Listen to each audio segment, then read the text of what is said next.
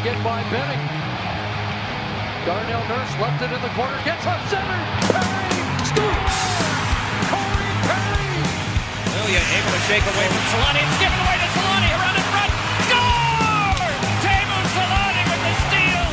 And the fans want one. Score! On the board! Paul Kariya!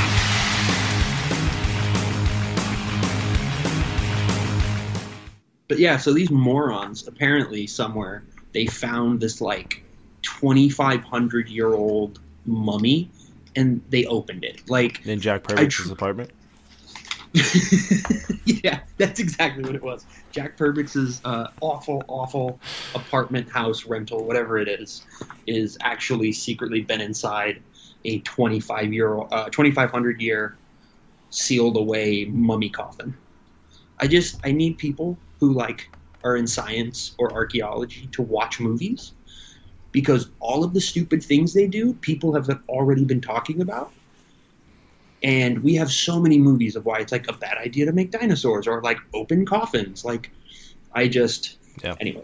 Watch The Mummy and The Mummy 2. Shit, right? And however, I don't know if it's called The Mummy 2. I know there's sequels, but The Mummy Returns. That's technically The Mummy 2. And then The Mummy 3, whatever the title is. And then what was the new one with, it wasn't The Mummy, or was it, with Tom Cruise? It was called The Mummy, but it was with Tom Cruise. And that was supposed to be part of, like, the Universal movie monsters. Like, they were going to bring the whole thing back, dude. I think The Mummy was so bad that they were like, okay, we're not going to do this now. Yeah, I mean, if you get Tom Cruise, you expect it to be good, and it just did not live up. One would think. Yeah, you would think. I mean, usually it does pretty well. They messed up and they didn't get Tom Cruise. They got the deep fake Tom Cruise from TikTok. Here you go. Wrong guy. They got his body double from all the Scientology events. Yeah. Oh man. All right. Well, we're back for the second time. You'll never know that we were going to do this a couple days ago, but I've spilled the beans now. We had tried to record an episode. But my laptop charger decided to just stop working completely. And we entered the show with 75% battery, and I thought that would be enough. And we got 25 minutes in, and it died. So we... No, you have to tell them how funny it was, where we log on to the call, and you go, just so you know, we got to kind of not do our normal thing and like really kind of stick to our plan. He's like, my battery charger isn't working right now. I should have enough battery. We're going to be fine. 10 minutes in, you send me a little DM on Twitter. Hey, after we wrap this part up, we got to stop. Just because, or after we do, just like this little part, we got to stop. And then it was like 2 minutes later. Okay, after we do this little part, we really have to stop. And then like 2 minutes later, the whole thing just died. It kept going quicker and quicker. Like it jumped from like 70 to 60% in 5 minutes. I was like, okay, like that's going fast. And then we talked for another 5 minutes. I looked back and it was at 40%. It just kept free falling.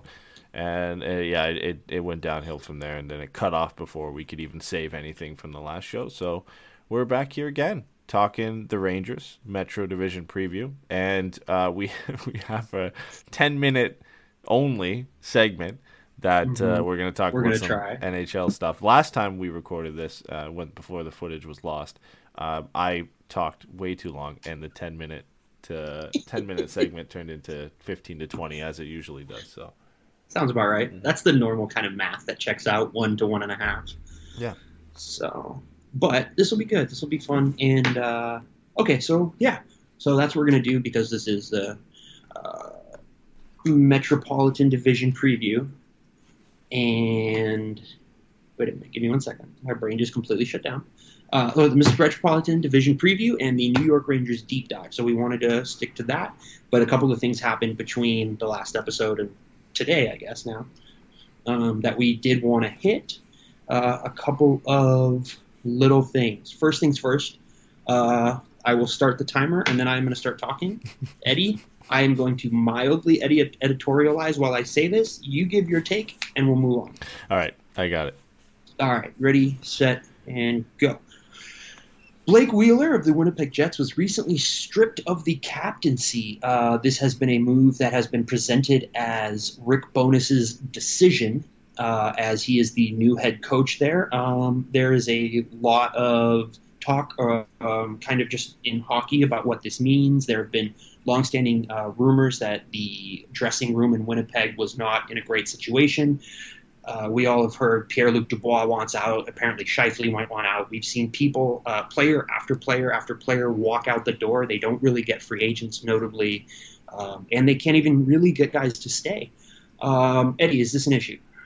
Yeah, I think it's an issue. It doesn't make sense to strip Wheeler of the captaincy this close to the season, but it's just compounded of all the issues in Winnipeg in general. We talked about this with Avery on the Canadian edition, where we kind of talked about all the Canadian teams about how everything's going wrong in Winnipeg. Dubois wants out, Scheifele wants out, and now stripping Wheeler of the captaincy.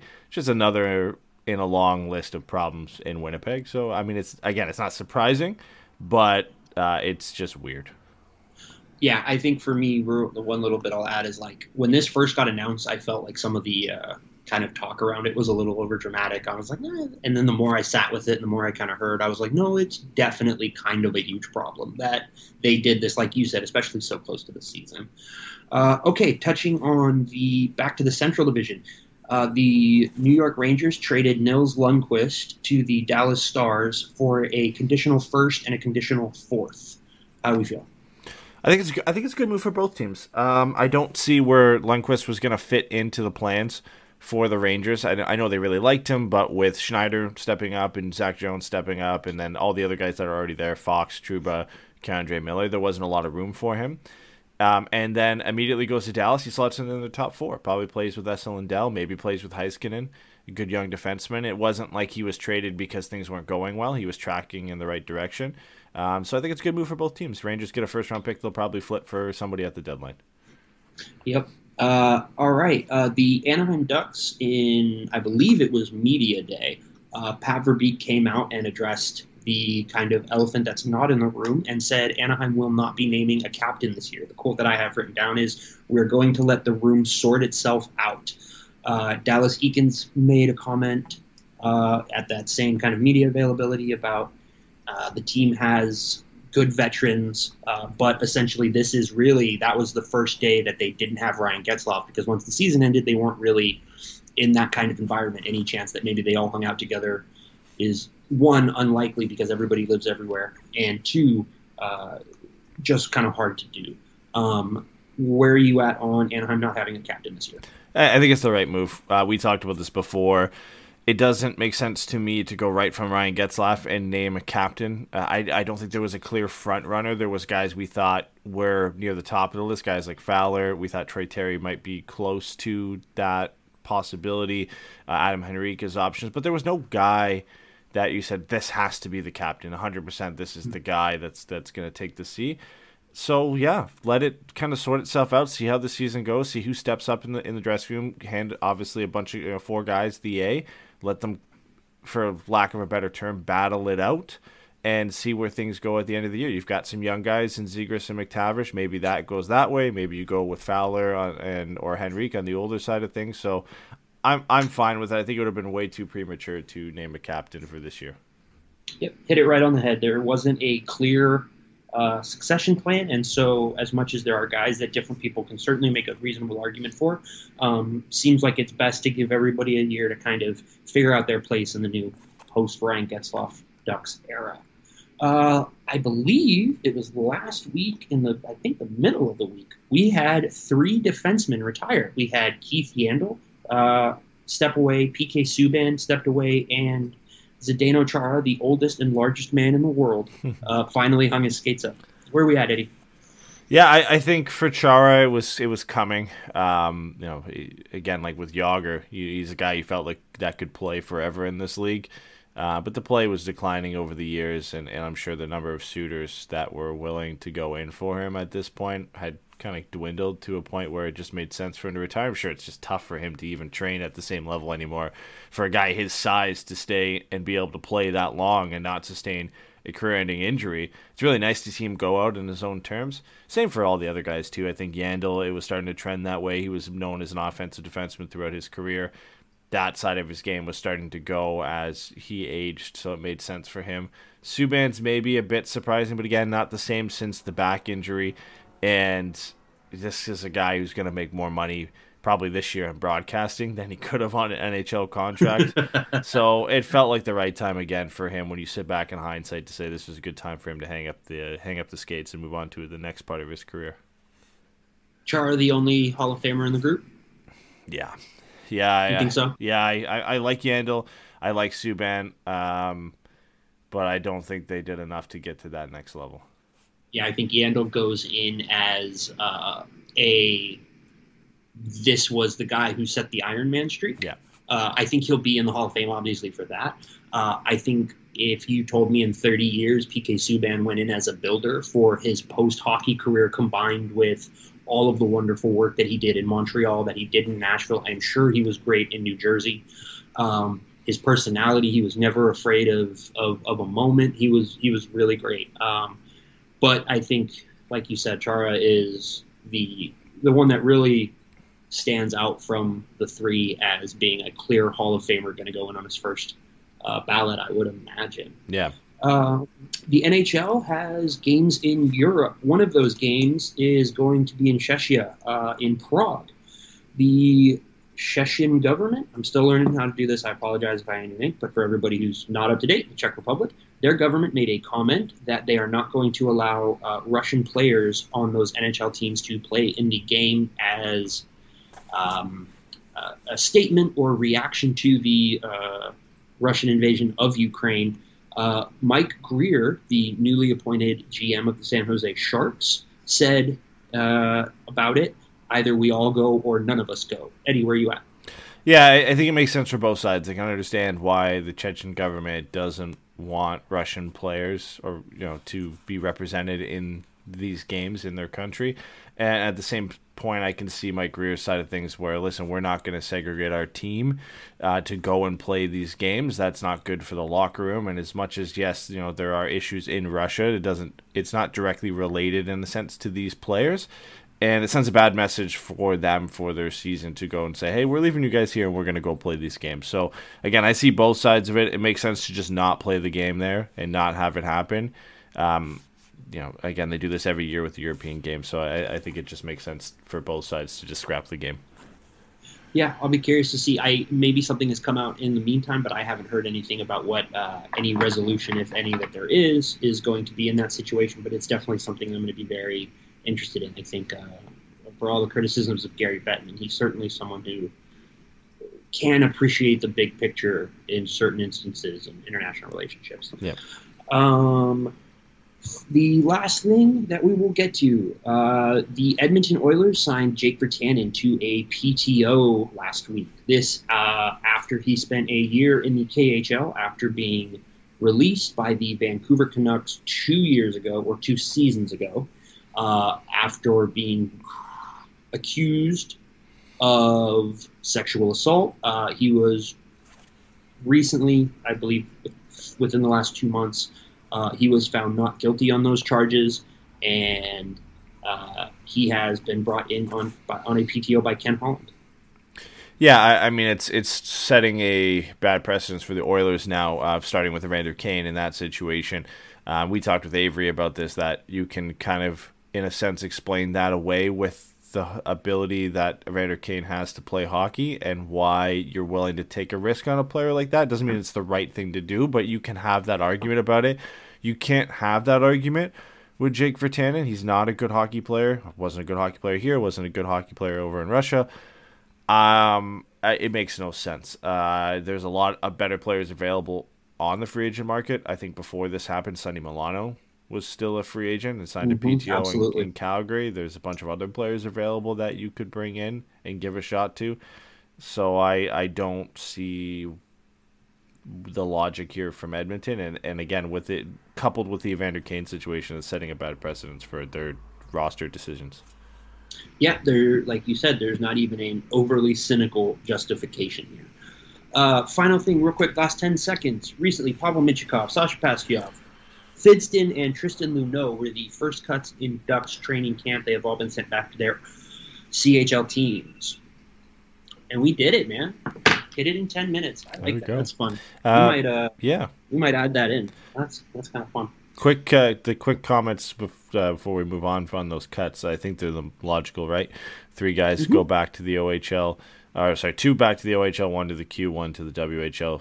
I believe the only 4 junior eligible players that were kind of obviously going to go back. I believe it's Zellweger and Gauthier who are the last ones there, and they're the closest to making the roster. So, yeah, I mean, this were obvious cuts, if you want to call them that, early on. So I'm fine with it. It'll be fun to see those guys go back and have another year. And outside of the other guys, Zellweger and Gauthier and McTavish, they don't really benefit from going back. These guys will benefit from having another year to go back and dominate. So I think it's a smart move. It's the right move. Yeah, I think you're 100% right. I think with the rookie camp that he had and with how he apparently looked in the first game, I think you could have made an argument that maybe Tristan Luneau would stick around a little bit longer, or even Minchikov maybe a little bit longer. Yeah. But again, I don't think there's no real benefit other than just having him around, and this way they already are going to go into the season and be in a position to get their heads right. Like friend of the program, Josh Bell at Joshua Bell 31 on Twitter said, another year of Pastujov and Zellweger, or Pastujov and Minchikov in the OHL, I will take it. The interesting one is Noah Warren's still there, is he not? Mm-hmm. So that's a bit he's interesting. The one for me that I think there is a very easy answer for why he, of those ones, has stuck around still. They don't have another guy like that. Yeah. He's kind of 1 for 1 in the Ducks prospect pool right now. I just think it's interesting in the sense that his teammate was sent back, and that you can maybe take this as there's a legitimate shot he gets a look, right? Is like, I don't see the point here of keeping him for another preseason game, playing him for one preseason game, and sending him back. I think there's a legitimate shot, if he continues to play well, that he could have, a 9-game look. Yeah, I have to be honest. I think I would be hard pressed to see him get more than 4 or 5 games. Yeah. And again, that's a semantic thing. You're 100% right when you look at it as you have to look at these in 9-game stints. Because as we know, that 10th game is when you burn a year of your ELC. But I think the thing, like I said, is he's 1 for 1 in the Ducks prospect pool as far as that type of player, that profile, the way you can kind of project him forward. But the other thing is the other guys are all lefties, and this team has a lot of left-handed puck-moving defensemen. I mean, even righties. Josh Mahura is still on this team. You know what I mean? And you're going to have Drew Hellison. You're going to have Shattenkirk. You're going to have these guys. So, I think Warren will probably be. I imagine he'll be sent down in the next probably week or so. Yeah. But I would certainly love to see him be on a healthy scratch on opening night. That would be really interesting. Yeah, I mean, with Kulikov coming in, it does make it unlikely that he could see a game or two, because now you've got Fowler, Drysdale, Fowler, Klingberg, Kulikov, Drysdale, Shattenkirk, and then Mahura, Zellweger, whoever. But you've got 5 guys there who should play, and then that 6th spot is up for grabs. So Zellweger, I think, has the inside shot of making it, but then you still have Mahura and a few other guys there that could that could take that spot. So as much as I'd love to see it, and I think him staying, there is some sense to it, but it could just be, again, depth for preseason. They want to see a few more games from him, get a few more reps in, because he was injured during the rookie camp, and they want to get a better look at him. So it could just be something like that. But good for him, man. I mean, he's looked good from what I've heard from people who have been at the workouts and at the practices and at the games, that he's looked pretty good. Yeah, no, I mean, always nice to have young guys surprising. I just think it's one of those things that anytime you can have someone who is just around longer than you were expecting them to be, it's just always a nice sign. It's always encouraging. Like you said, what we heard has been pretty positive regards to most of these prospects right now. So it'll be interesting to see kind of what happens to the cuts and in what orders guys kind of get sent back to wherever they're going to spend the majority of this year. All right, well, on to the Rangers then. Do we want to do the Rangers or the division first? You know what? We did division first for the last one, didn't we? Yeah. Let's go division first. Let's do that. All right. So I'm going to read to you, Edward, the 21-22 Metro Division standings. Carolina, 54-20-8, 116 points, won the division. The New York Rangers, 52-24-6, 110 points, made the playoffs. Pittsburgh, 46-25-11, 103 points, made the playoffs. Washington, 44-26-12, 100 points, made the playoffs. New York Islanders, 37-35-10, 84 points, missed the playoffs. Columbus Blue Jackets, 37-38-7, 81 points, missed the playoffs. New Jersey Devils, 27-46-9, 63 points, missed the playoffs. Philadelphia Flyers, 25-46-11, 61 points, missed the playoffs. Eddie, of the teams in this division, who do you think, good, bad, or even if it's surprising that they're stuck in neutral, who do you think is going to kind of be a bit of a shock with where they finish this year? Yeah, so my first one is a team that I think is going to fall from where they did last year. It's Washington. They've got a lot of injuries piling up now. You know, the last time we recorded this, I had mentioned them as well, and I had mentioned Tom Wilson. Apparently, he's on track to come back a little bit sooner. He's, I think, projected to miss 3 months, so maybe it's going to be, around a month and a half, 2 months now. Either way, they start the season without him. They start the season without Nick Backstrom.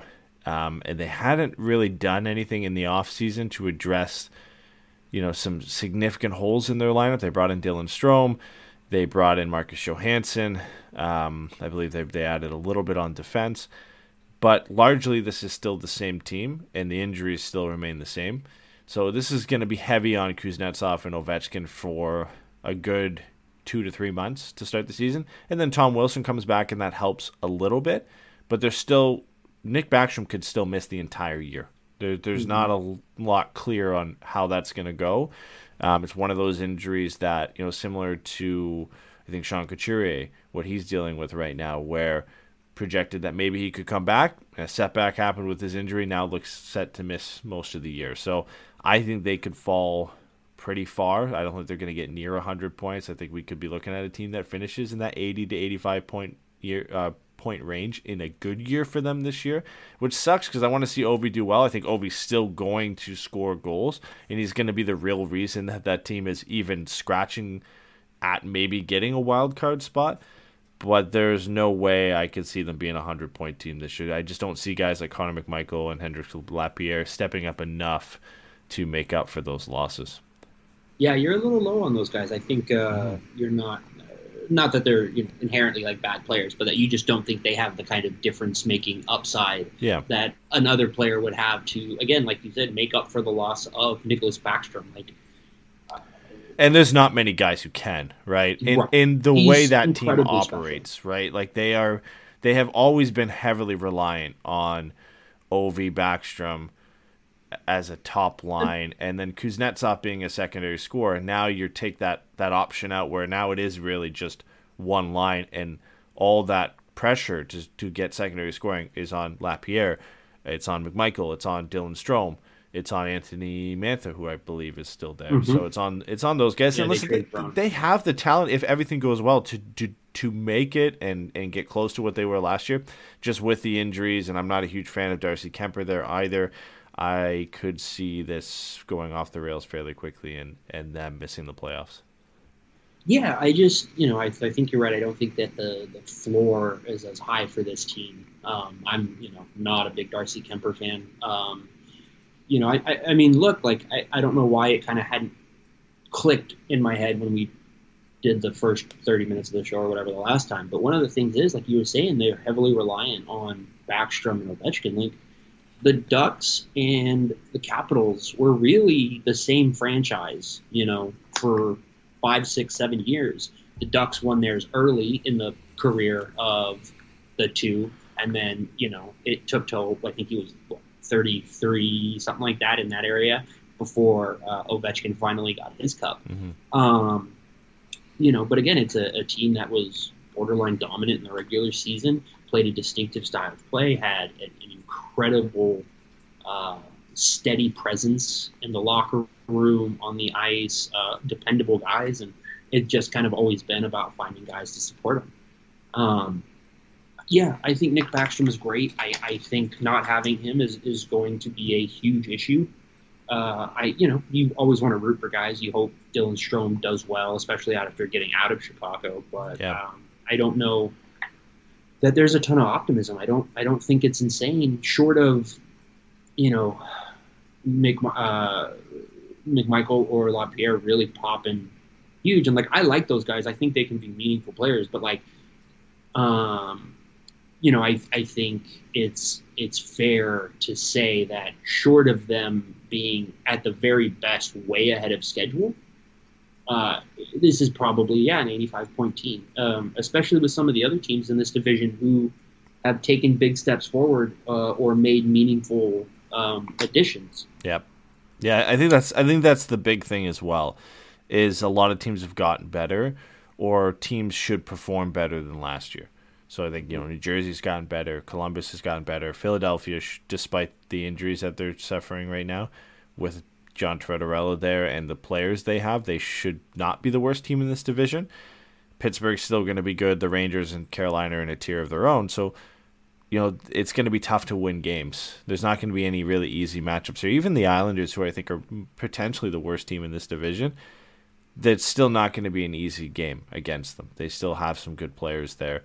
So it is one of the tougher divisions in terms of parity. Outside, I think, of Carolina and the Rangers, everybody's kind of in the mix there, right? I don't think we're looking at anybody and saying, they're in Arizona or Chicago in this division. They're a clear bottom. I think everybody has a chance, if things go right for them, to compete for a playoff spot. Yeah, I think, I think the teams... I think you're right. I think there isn't a definitive tanking team in this division. The Couturier injury information coming out that he's likely to miss the whole season. I think that puts a huge cap on how well they can play just on a nightly basis on this team. I think he's a great player. I think he's a difference maker. I think he means a lot in that locker room. I think he's the type of player who fits a Tortorella style perfectly. He's a hard-nosed, 200-foot guy, and he's kind of Ryan O'Reilly-ish to me in that way. And that, maybe in a perfect world, he's actually your second center, but it is not by any means really a deficit if he's your first-line center. And like you said, Tortorella is coming in, and he's going to have them playing that play for overtime style. He's going to try to keep it low event, and try to play for that overtime point more nights than not. And so, I think you're right. I think there is a shot that the Islanders might end up being the worst team in this division. I think it's probably between the Islanders and Philly, but Columbus doesn't have a first-line center. Right now, it might be Jack Roslovic, who I like, but he's not a first-line center. Yeah. And maybe they're going to move Cole Perfetti into that, but I don't know that you want to do that to him right off the bat. And they're largely the same as last year, other than Johnny Gaudreau. Minus Bjorkstrand. Yeah, so minus Bjorkstrand, adding Gaudreau, right? So it's I think adding Goodbranson, the deal. I get sorry, but they added Goodbranson, and I do think that's worth something. I do think he's going to bring steadiness, a physical, steady presence at the bottom of the lineup. Right? If he's playing 17, 18 minutes a night, there's a real problem. But if he's only playing 14 a night, then I think he can be a very good, very capable third pair defender for that team. Yeah, I think there's a sticker shock in a sense with Johnny Gaudreau being added to that team, that there is expectations of Columbus to be a lot better, and I think they will be. But when you add the additions and losses together, losing Bjorkstrand is huge for them. That's going to be tough to replace. And obviously adding Johnny Gaudreau, for sure, he's going to make that team better. is going to be 115 points there? We'll have to see. I don't know. He's playing on an exceptional line in Calgary where he put up those numbers, so that will be tough. Right. But he is going to play with Laine. I think Ken Johnson is going to do well there. He should challenge for the Calder Trophy, so that will help. And maybe that Ken Johnson having a good year mitigates the loss of Bjorkstrand, so you get kind of the full value of adding Johnny Gaudreau. Goodbranson will help. You need Merzlikins to have a decent year, an average year, a lot better than he did last year. And some of the young defensemen need to step up, and Adam Boqvist needs to have a good year. So Werenski's going to have to lead that blue line and really get things going for them. So they will be better, but I think, again, that addition of Johnny Gaudreau almost makes it feel like they should do more than they probably should be expected of. And I think that's what's hard, because New Jersey, I think, has made a lot better additions, but not many people are talking about them because they didn't add a Johnny Gaudreau. I really like what they did. I think Andre Palat's great. I think John Marino's great. I think Jack Hughes and Nico Hischier down the middle is exceptional. Alexander Holtz should play this year, and he's looked good in preseason.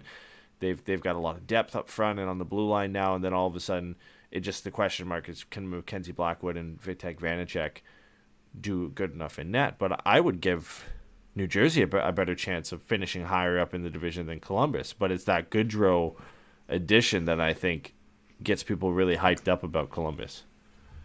Yeah, I think the thing with Gaudreau and Columbus is what he does is he gives them a guy who has the ability to be special in 15, 20, 30-second bursts. And I think more than anything, that's the benefit of elite talent, right? Is it gives you an outsized ability to be special for 20, 30, 40 seconds in a game. I think it's more than fair to say Gaudreau probably doesn't hit 100 points. If he does, then I think Laine probably wins the Rocket Richard. Yeah. I think those two things almost have to go hand in hand. But I do think there's a world in which they have the best power play, or one of the handful of best power plays in the league, spurred by Werenski and Gaudreau and Laine and Jacob Voracek, who had 3 goals last year, but 80 points or something absurd. Yeah, Ken Johnson could be on there. Adam Boqvist could be on there. So they have Cole options. Perfetti. Yeah. They'll have a couple of guys. Jake Bean's a nice player for a second power play maybe. Yeah, they got depth. They got Nyquist as well, who's there. So I think Jesper Bratt. Yeah, oh no, whoops! You're looking at New Jersey. Yeah, I'm looking at New Jersey. But even Roslovich, who you mentioned before, so they have players. They're a good team. They're better than they were last year in a sense. But again, I think, and it's for a good reason. Adding Johnny Gaudreau is not a small thing. You add a star player that makes you a better team, and like you said, you now have a guy who can win you a game in 30 seconds. Mm-hmm. But I think there are teams with the losses they had. I think there are teams like New Jersey that added more, but don't get enough credit because they didn't add the Johnny Gaudreau, right? They didn't add the superstar player. They built more pieces together to fill out the rest of the roster, where I think they're a better team. But yes, Columbus adding Johnny Gaudreau is the big addition of this entire division. It's the top move of pretty much anybody in the offseason, let alone the Metro. Yeah, I think there'll be fun teams to watch. There's no doubt about it. Yeah, for sure. And I think to your point, not only did the Devils made moves that raised the floor more than anything, but they did them at the draft. Mm-hmm. And it's easy to just have recency bias. And we love Andre Palat. I know Ducks fans were super excited about the opportunity maybe for Verbeek to bring him to Anaheim to kind of play a veteran presence. But I think he's going to be great for them in New Jersey. He's a really good player. He plays a really hard game. John Cooper said a bunch of times last year, the thing that makes him special is he plays a blue-collar game with white-collar players. He's a guy that can maybe play with Hughes or Hischier and really help insulate them and take their game to the next level. Like you said, John Marino's great. I think you could maybe argue that the only big addition that from an impact potential could beat the Gaudreau signing would be the Burns trade. Carolina adding a guy who should, hopefully, they are expecting to be a difference maker from the back end and help generate offense, because this team has been very good, but they have struggled to score goals once they've gotten into the postseason. I think Rod Brindamore is one of the 5 best coaches in the league, and I have all the faith in the world in him to get the most out of this team. But I think if they're not scoring goals, there's a limit on how far Freddie Anderson can take you. And I just think it's easier, as dumb as it sounds, I do think it's easier to try to find ways to get those extra goals as opposed to trying to make a really good team that much better defensively, because I just don't know how much better they can be. Yeah, no, I definitely think Brent Burns, it adds something they haven't had to that blue line. I mean, Dougie Hamilton did kind of bring that, but I think what you get with Brent Burns is a kind of a pure focus, and you know what you're going to get from him offensively. Trocheck's a big loss for them, but I think they have the guys in that lineup. I think Kotkaniemi can take a step forward and maybe be that guy this year. I mean, they're certainly paying him to be that guy. I know he's not making the 7 he did off the offer sheet, but he's still making 4.8, so he has to be that guy. I think Trocheck's making less than that with New York, so you got to hope that Kotkaniemi is that guy. The real difference maker, I think, for them this year is going to be Seth Jarvis. I think a full season of Seth Jarvis after he posted 40 points in 68 games, he looks like he's going to play with Aho and Teravainen, or Aho and Svechnikov, so he's going to have a great opportunity to really contribute there. That's going to be a difference maker in their offense for the forward group, I think, because everything else is largely the same. You're going to have a second line now, I guess, of Kotkaniemi, Netchas, and one of either Teravainen or Svechnikov, whoever's not playing on that top line. So Jarvis will be the difference maker up front, but then, Brent Burns is the real superstar addition. You can still call him that. I mean, he's 37 now. But Can you? I don't know. I think to this team he is. I mean, he put up 54 points last year at 36 years old, and that's not something to shy away from as a defenseman. You have to look at that. He played 26 minutes a night. He's going to be the big guy for this, and I think him playing with Jacob Slavin is going to be that's the thing to me. Yeah. That is really the specialty here is prime Vlasic and Burns, right? That's exactly right. You're going to get somebody to help him recreate that dynamic, and I do think he's going to be under a coach in a system that is going to really allow him to maybe try to refine some of that form, maybe get another defenseman. I think Cale Makar hit it last year, but we might get another defenseman to hit 20 goals again this year. That would be fun. Yeah. That would be great. I can't stand Brent Burns, but I'm here for goals. Don't forget they have Max Pacioretty. Mm-hmm. He's going to be out for about 6 months. I don't think he's expected to come back until late January, early February. Yeah. He's the playoff thing. Yeah. I completely forgot about that. Yeah, I did too until I was looking at Cap Friendly, and I saw his name on the IR, and I remember they have him. That's huge right there. Is if things aren't going, if things don't turn out well for Teravainen or Netchas, or God forbid Jarvis doesn't pan out, you've got a guy who steps right in without moving anything. Right, and the other thing is if those guys are able to kind of take a step forward, even if it's not as big a step as you maybe hope, bringing in a guy like Pacioretty and having those guys to really insulate your depth, or not insulate, but invigorate your depth and add a little bit more scoring punch to the second and third lines. Real quick, the thing with Carolina that I wanted to ask you. Does this come down to Kotkaniemi and Svech this year, of being the players that have to take a step forward? Because I don't know how much better Sebastian Aho can play. He's been great. Yeah, I would even argue that I don't know how much better Svechnikov has to get in a sense. I mean, he had an exceptional in the regular season. I think that's fair, but I do think in the playoffs I think he did pretty well this last playoffs. I think he put up 6 or 7 goals maybe in the first 2 rounds, but I do think he is going to need to be a consistent goal scorer for this team if they're going to have a chance to really be the team they want to be. His regular season numbers are going to have to be close to the same. He's going to be close to a point per game in the playoffs as well as the regular season for them to do well, because Aho has shown he can do it in the regular season and in the playoffs. Teravainen as well as he's a key part to this offense. He did good. I think he kind of just one of those consistent guys who does well no matter what. But yeah, I think Kotkaniemi is really going to have to take a step forward with the loss of Trocheck. And Martin Necas is going to have to get back to what they wanted from him. He was on the trade block this year, presumably from what we heard from the rumors. And things didn't materialize. They wanted a lot for him. So he's still there. He's still an exceptionally good player. He's young. And he's going to have to get things going for them and really show he can be a quality second-line NHLer. Otherwise, he could be the guy eventually that slides down in the lineup when Pacioretty comes back if he can't prove that he can stick it up there. But, he's shown us on occasion in the season before the last that he can be a really good player in the National Hockey League. He just has to do it again. Yeah. So, really, other than the Rangers, which we're going to get to, the only team we haven't really hit on is Pittsburgh. I don't know what to do with this team.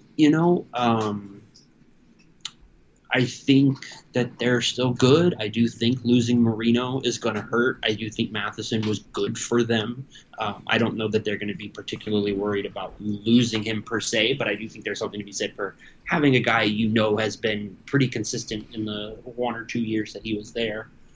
But they did bring in Jeff Petrie. I know you like that. Does the regular season even fucking matter in Pittsburgh other than making the playoffs? Not really. And you know what? They'll find a way because they always do. The top line of Gensel, Crosby, Rust, is reliable. I think bringing Malkin back and having Raquel to play with Malkin that's going to be good for the both of them. I think bringing Raquel back for what you signed him for and then not being able to sign Malkin would have been a huge detriment to this team because we know Rickard Raquel. He needs somebody to play with that is going to, a player like Evgeny Malkin that's going to help create space for him and set up plays. So I think that's big for them. And the rest of their lineup is okay. Jeff Carter, Brock McGinn, Jason Zucker, and all the guys that Pittsburgh randomly finds off the street that end up playing for this team. Guys, the amount of undrafted guys that cycle through this team is unbelievable. So they'll find a way. I like Jeff Petrie. I think he kind of gives you, in a sense, what John Marino did. I like John Marino better as a player, but it's not a major drop-off, all things considered. I do like the sneaky addition of Ty Smith. He's not listed on the roster on Cap Friendly, but I think he'll play over somebody like Jan Ruta. Marcus Pettersson's still pretty good. And then Dumoulin and Letang, you know what you're going to get from them. So there's one of those teams that they're consistently in the mix. I don't think they'll be in the top tier with the Rangers and the Hurricanes, but if I had to pick any other team from this division other than those two to bet money on to make the playoffs, it would be Pittsburgh because they just find a way. They got a great coach. They've got one of the best players and leaders in hockey. They'll find a way, and they have the track record, right, of pretty much making it every year. So I think they'll be fine. All right, so I'm going to give you a softball, not a softball, but a much simpler question than the one I'm going to follow it up with, and then we're going to get into the Rangers. Okay. Do you think Ethan Bear gets traded this season? Yeah, I could see it. I think he makes the starting roster and he plays a lot of games for the Hurricanes. But I don't think those trade rumors are going to go away. And I think the Hurricanes have enough depth that if things aren't going well, if he's not playing well, if they get the right offer, I think they're open to it. Yeah, I agree. I do expect him to move this year. I think especially with bringing in Burns, and already they brought in Dylan Coughlin too, he played really good today in preseason. They get 3 assists, so he's looking good. So I think they'll have enough guys to make that trade possible if the right deal comes along. All right, now comes the shitty question, and then we'll get to the Rangers. Eddie, does Matt Barzal get traded this year? Oh, that's a tough one. I can't see a world where it makes sense for them to move on from Matt Barzal. He's only 25, but he's a pending RFA. It's a trick. They could be put into a situation similar to Matthew Tkachuk, where things aren't just working well, and he wants to change the scenery because like we said, they could be the worst team in this division. They don't have any young guys stepping into the lineup that are going to make a difference. They were trying to get Goodrow, it didn't happen, and they're just not really a great team on paper. So I think if things go really, really bad this year, there's going to be a conversation at the deadline And they don't have to make that move at the deadline. We saw that with Tkachuk, but there will be a conversation, I think, had where we'll see his name pop up if they're near the bottom of this division as a guy who's picking up trade interest, and that the Islanders are listening. So I think he ultimately is on the Islanders at the end of the season, but when we get into the draft and free agency, that's a whole other question. I think I would feel more. Let me say it this way. I think him getting traded would be a bit more realistic to me if Lamoriello wasn't the GM. I don't see Lou trading the best player on the team. Yeah. I mean, he's 700 years old. Like, he's really, he's in that Berkey spot now where he's pretty much just in it for chips. And we know that he's stubborn. We know that, he has no problem making tough calls or taking a hard line with players, with coaches, with whatever it is. I mean, shit, he fired Barry Trotz and refused to explain himself. Now, through, guys like Frege and LeBron and what do you call it? I can't think of his name. Saravalli and stuff. Some of it's kind of come out that it seems like part of that was they were afraid of losing Lane Lambert, who they did make the new head coach. But still, I mean, we saw teams embarrass themselves this summer trying to get Barry Trotz in the door. So I don't think you can obviously say it's not a serious thing that Lamoriello was willing to walk away from. I think who a lot of people might say is the best coach in hockey right now. Yeah. I mean, if I see him go, played his junior hockey in Seattle, I could see an interesting fit there. I don't think this is a trade that ends up happening. But if you were either team, who says no to a Shane Wright for Matt Barzal type situation? Obviously, other things included, but oh fuck, man, he's not from Seattle, but he played 4 years with the Thunderbirds. With the Thunderbirds. Yeah. You could talk me into Seattle saying no because I really like the pipe dream of 12 years of Wright and Beniers playing together. Or, being the two main forwards on that team plus whoever else they're able to build and bring along. That being said, they did just pay Burakovsky. They are paying Grubauer. What's his name? Larson's making a bit of Adam Larson's making some money. Yanni Gourde is making some money.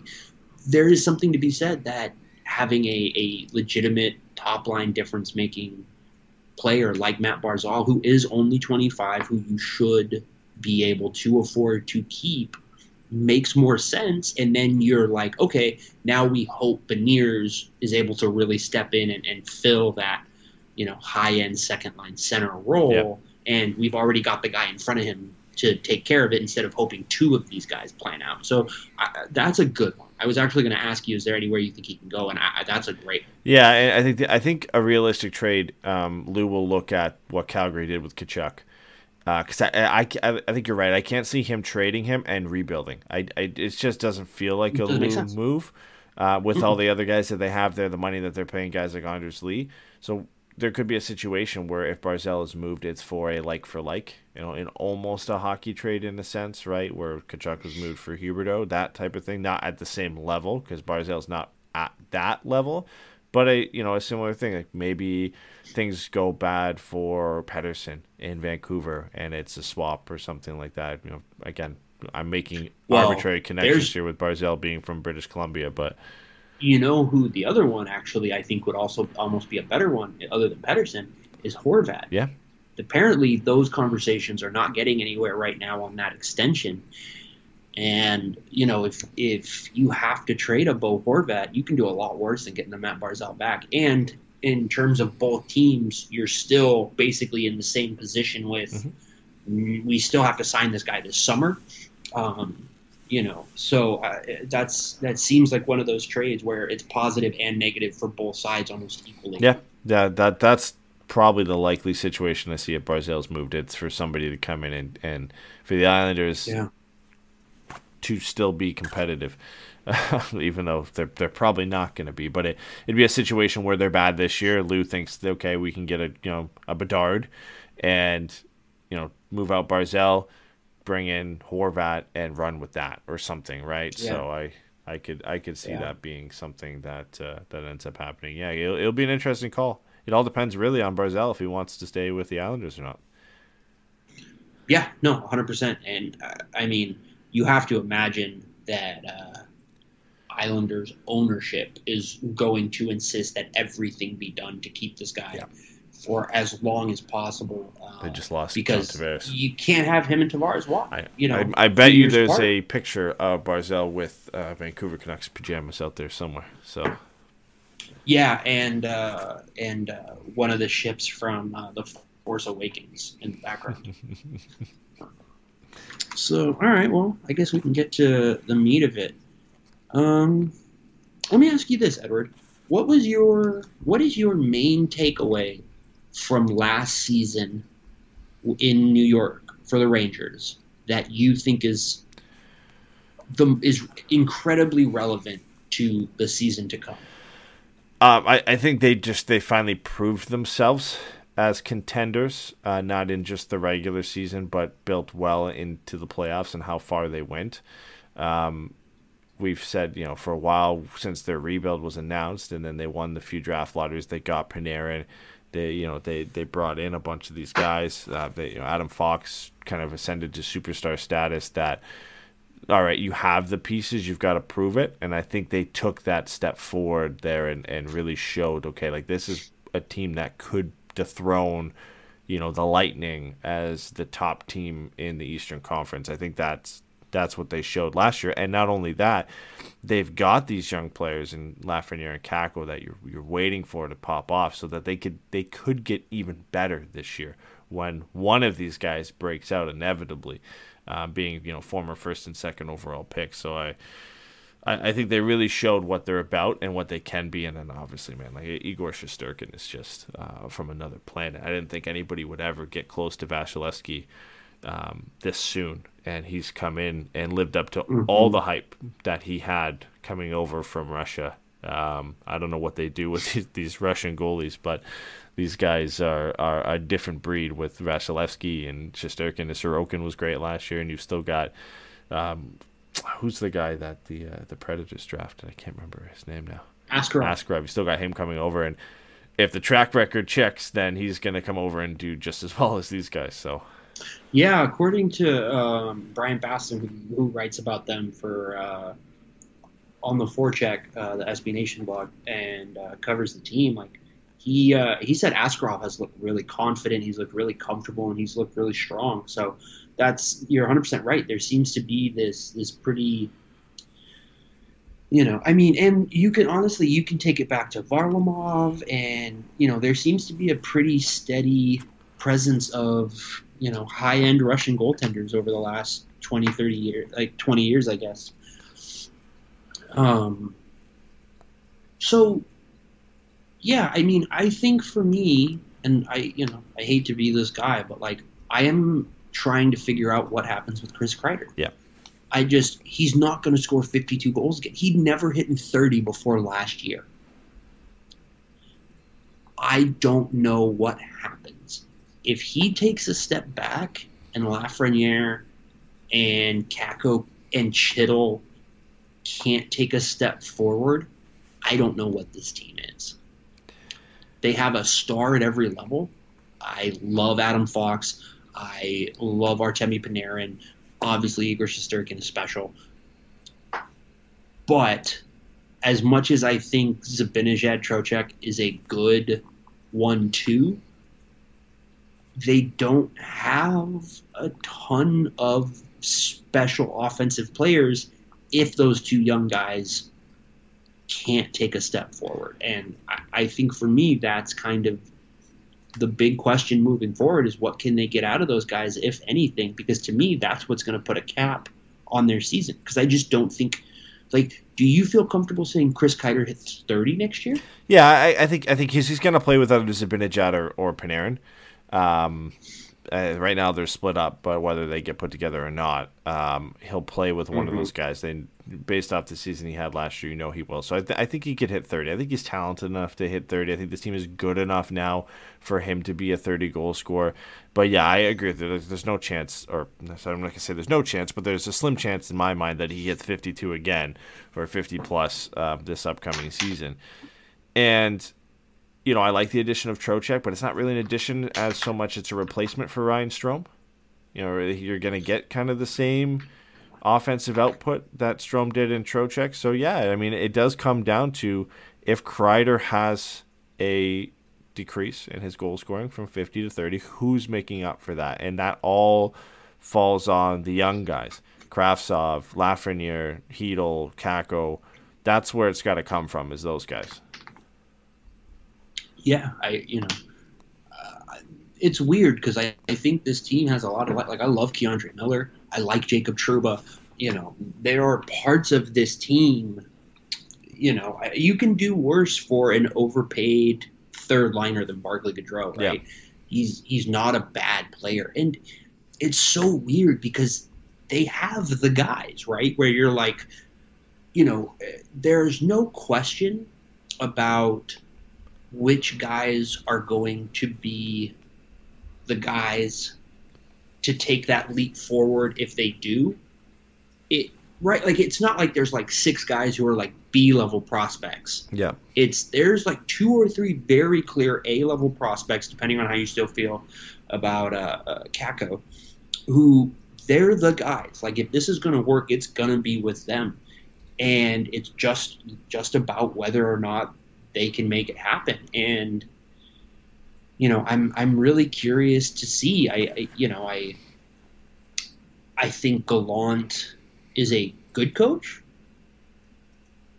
and I think him having a for real goaltender in Shesterkin is going to be incredibly helpful. Because I don't think he ever had Lehner, right? Lehner was only there under DeBoer. Yeah.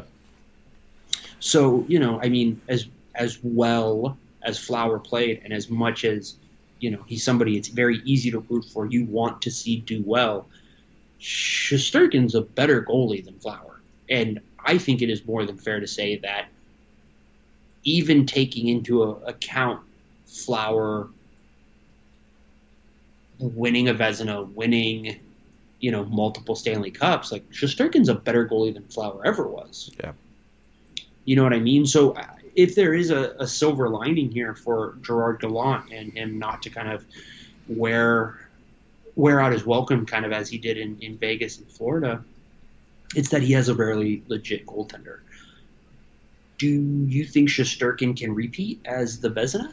Yeah, I think he's got a better chance of anybody in this league. I think the 2 front runners and guys you basically know if you're betting, you want to make a bet right now, and the betting favorites to be in that conversation are Vasilevsky, Shesterkin, and then it's wide open for whoever else has a good year, right? Guys like Saros or Freddie, or anybody else really who has a good year will fall into that mix. But Shesterkin and Vasilevsky are really the only 2 guys in this league that you can say are consistently going to be good and have the track record to prove that. I know Vasilevsky's been around for a little bit longer, so you'd give maybe a little bit more, leeway to him to have a good year, especially the way he bounced back after the start he had. But yeah, I think Shesterkin can be the same as he was last year, which is insane to say considering he finished the year with like a .935 save percentage. So because we had the technical difficulties, I don't know if you went and saw the doc, but I had been holding to ask you a couple of questions about it. Yeah, I haven't seen it, So he finished how many wins do you think Shesterkin had? Just off the top of your head, guess. I know he's out for a bit, so 38? 36. He went 36, 13, and 4. His save percentage was 934, like you said. Do you want to take a guess at what his goals saved above average was? God.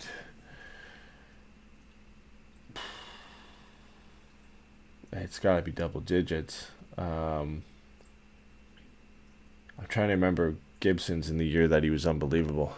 It was around 12, I think. It's got 14 or 15? No, sir. Higher? 42.46. Jesus. Goals saved above average, 42.46 goals. What do you think his goals saved above expected was, knowing that his above average was 42.5?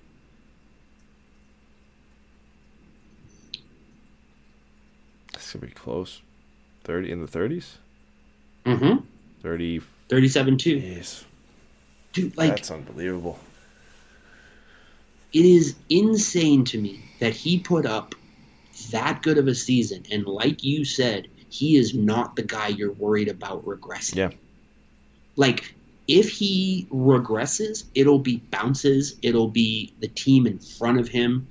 One of the things that I thought was kind of ridiculous is they overperformed their expected goals per 60 numbers, and they were not a very good team.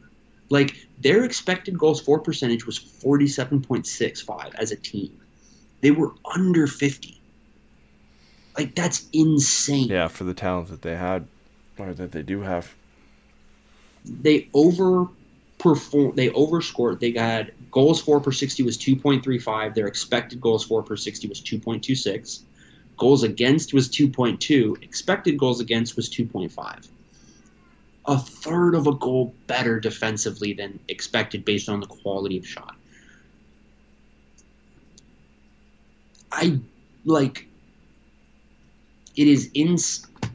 There are a lot of good players on this team. Yeah. There are a lot of reasons that this could be a first-round exit team, right? That could get in, get home field, like get home ice, and Yeah. like if they lost to Tampa Bay, would it surprise you? No. If they lost to, like, what if Toronto is a wild card team? Yeah, Right? I could see it, right? Like they're good, but there are deficiencies where they're not at that level, and not many teams can be in the NHL where you're like they can beat anybody, and I would bet money that they beat anybody, and I'd be confident with them beating anybody. There are enough teams with talent that I could say would give them a run for their money, and if things go bad, I could see them losing. So Toronto's one, Tampa Bay's another. I think a healthy Boston could be one.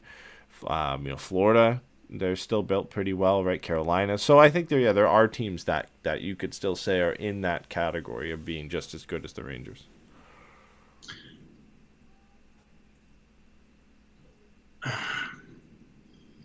Like, again, like this is the thing that's so weird to me, because I want to ask you, like, do they have to be all in right now? But like, based on some of the contracts that are on the books, they almost have to be. Like, I almost don't think they have a choice, right? Yep.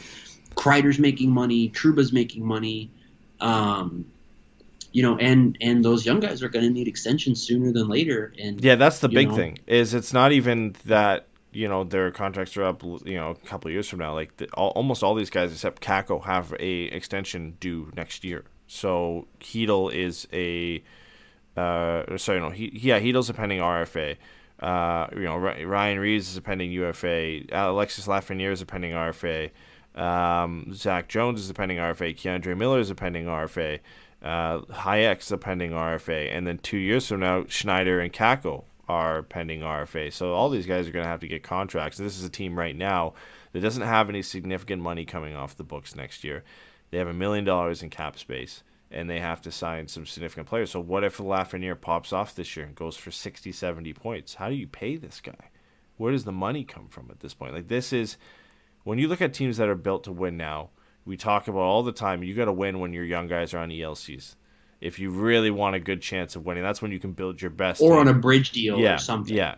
This is the time to do it, because you got to re-sign all these guys at the end of the year. And for them to win this year, they need Alexis Lafreniere, they need Hedl, they need Kakko, they need Schneider, all these guys to step up, Keandre Miller. They all need to play well. They all need to take a step forward. That's the only way they're going to win. And if they do that, well, guess what? You're going to pay these guys next year because they had great years. So this is as win now as it gets, with the cap situation they have, the money they have locked up for long term for most of their core players, and the pending contracts that they're going to have to sign at the end of this year. This is a team, I'm sure that's drilled in, that they got to win this year because this group won't be together the same way next year. Yeah, I mean, like again, I'm looking at our little cheat sheet that we have, and one of the things that's interesting is like Chris Kreider actually led the team in expected GAR, which is like not nothing, right? Because again, as much as it is more than fair to say for a guy who never hit 30 goals before, the fact that he hit 52 is clearly unsustainable. If those expected goals numbers aren't misleading in some way based on, shot generation and kind of the ways in which he was generating those opportunities, then, maybe he drops to 35-ish goals. But if the team around him improves, again, this is a team that had under 50% expected goals percentage. Like, it's so weird because there is a version of this team that is the next big step forward and is one of the next real big teams to be afraid of in the East. There's also a version of this team that's like pretty good, like really good in the regular season, but not much more than that. Yeah. Like the difference between them and the Florida Panthers right now is one of those teams went to the Eastern Conference Final. Mm-hmm. But in a lot of ways, I don't think they're entirely different as far as they have clear talent and they also clearly haven't actually proved themselves. Yeah.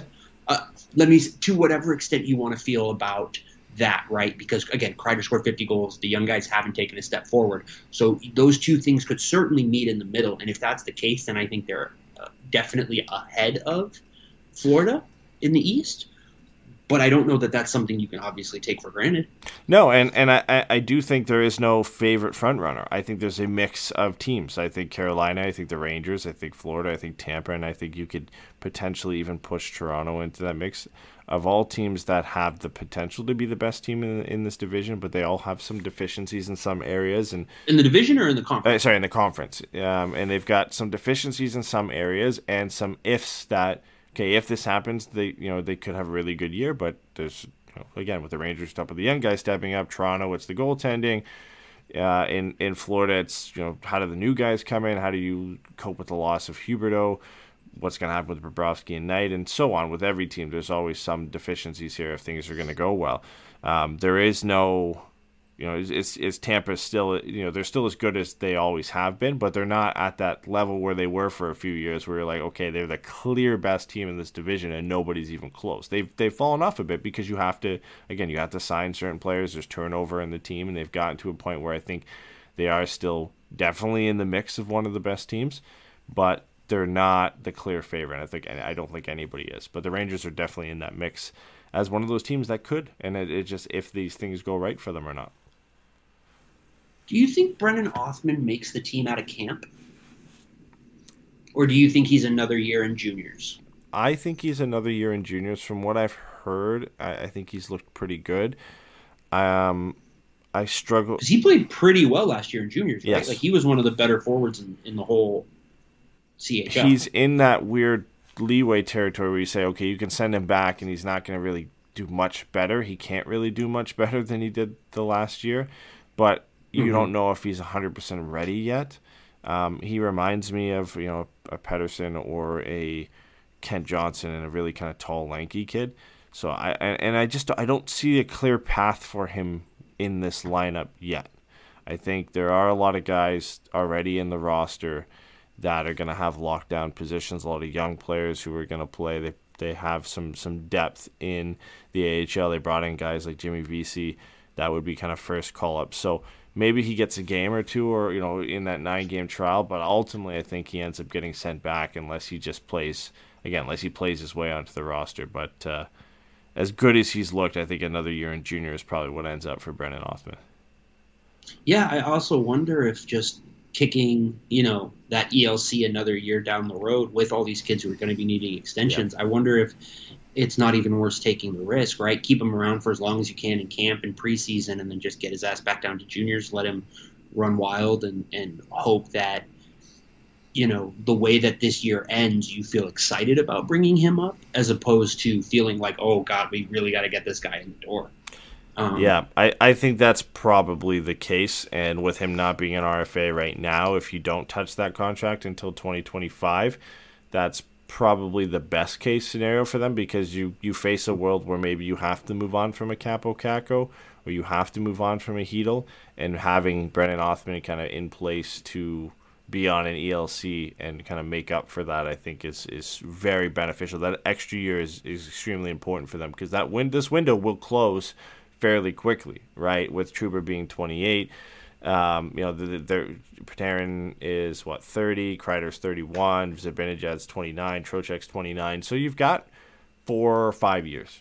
So having Othmann with that extra year of ELC, I think, is extremely valuable to them. And it's not a shock if you send him back to the OHL, right? So I think that's ultimately the play, and probably the best play for both him and for both the team, and probably for the player as well. Yeah, definitely. Real quick, just it's kind of something that we're kind of talking around in a weird way. Again, this is a weird team because they do have guys on big contracts. They also have, by Pronman's ranking, the 9th best prospect pool. There are a lot of guys in this, right? You still have Braden Schneider he has so much more room to improve. Yeah. You've got Kakko, you've got Lafreniere, you've got Othmann, you've still got Keandre Miller, who is turning into an incredibly nice defenseman. He's a good skater, he's got good size, he uses his stick incredibly well, kind of cutting guys off. I'm going to ask you, I guess, similar to how we did it with Dallas, do you think this is a team that needs to start looking to leverage their prospect pool into bringing in difference makers, whether that is by trading some of them or trading picks, because they have the confidence that they have the guys already in-house to replace, I don't know, they have a prospect pool which should be strong enough to be willing to move on from some of their early round picks. Yeah. Do you think they're in a position to where they should do that, or do you think they should sit and try to hold off as long as possible? I think they're in a position where they should start moving picks over prospects, because the fact that those guys are closer to your roster in the window is likely only 4 to 5 years that you want to get them in and kind of cycle through these guys as much as you can and keep the roster fresh.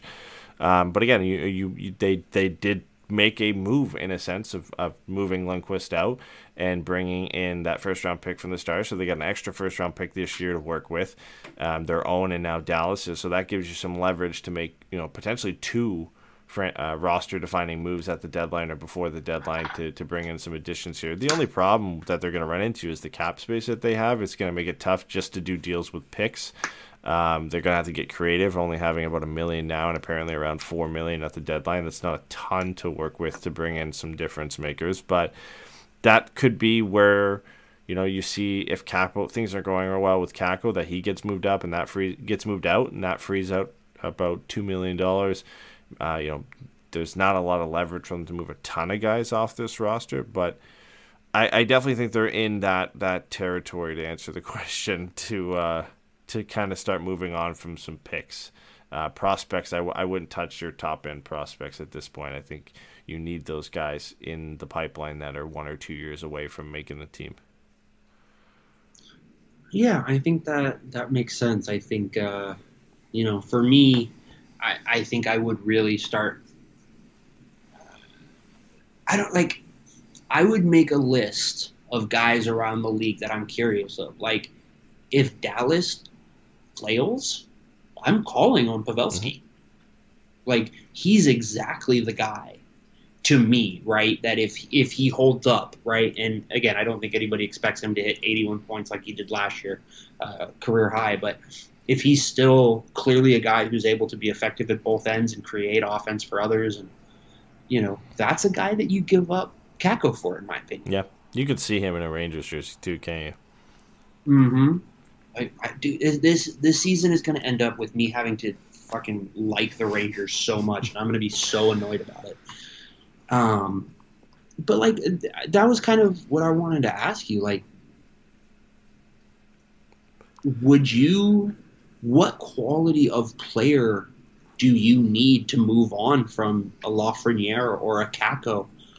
Or, I mean, shit, even, like, I have a hard time thinking they're going to do it, but, like, maybe you could get, a player like Othman or maybe Keandre Miller out of there. Like, it would take a lot, but, like, what is the quality of player at which point you're not hanging up for, like, Lafreniere? Yeah, I think Lafreniere has a little bit more leeway in the sense that if he's doing bad, he's a pending RFA at the end of this year. He's on an entry level. You can work a bridge deal in there, a Troy Terry type deal or something like that, where he's making like 1.5 for a few years. That you can see how you can bring him back and give him a bit more time to get things going.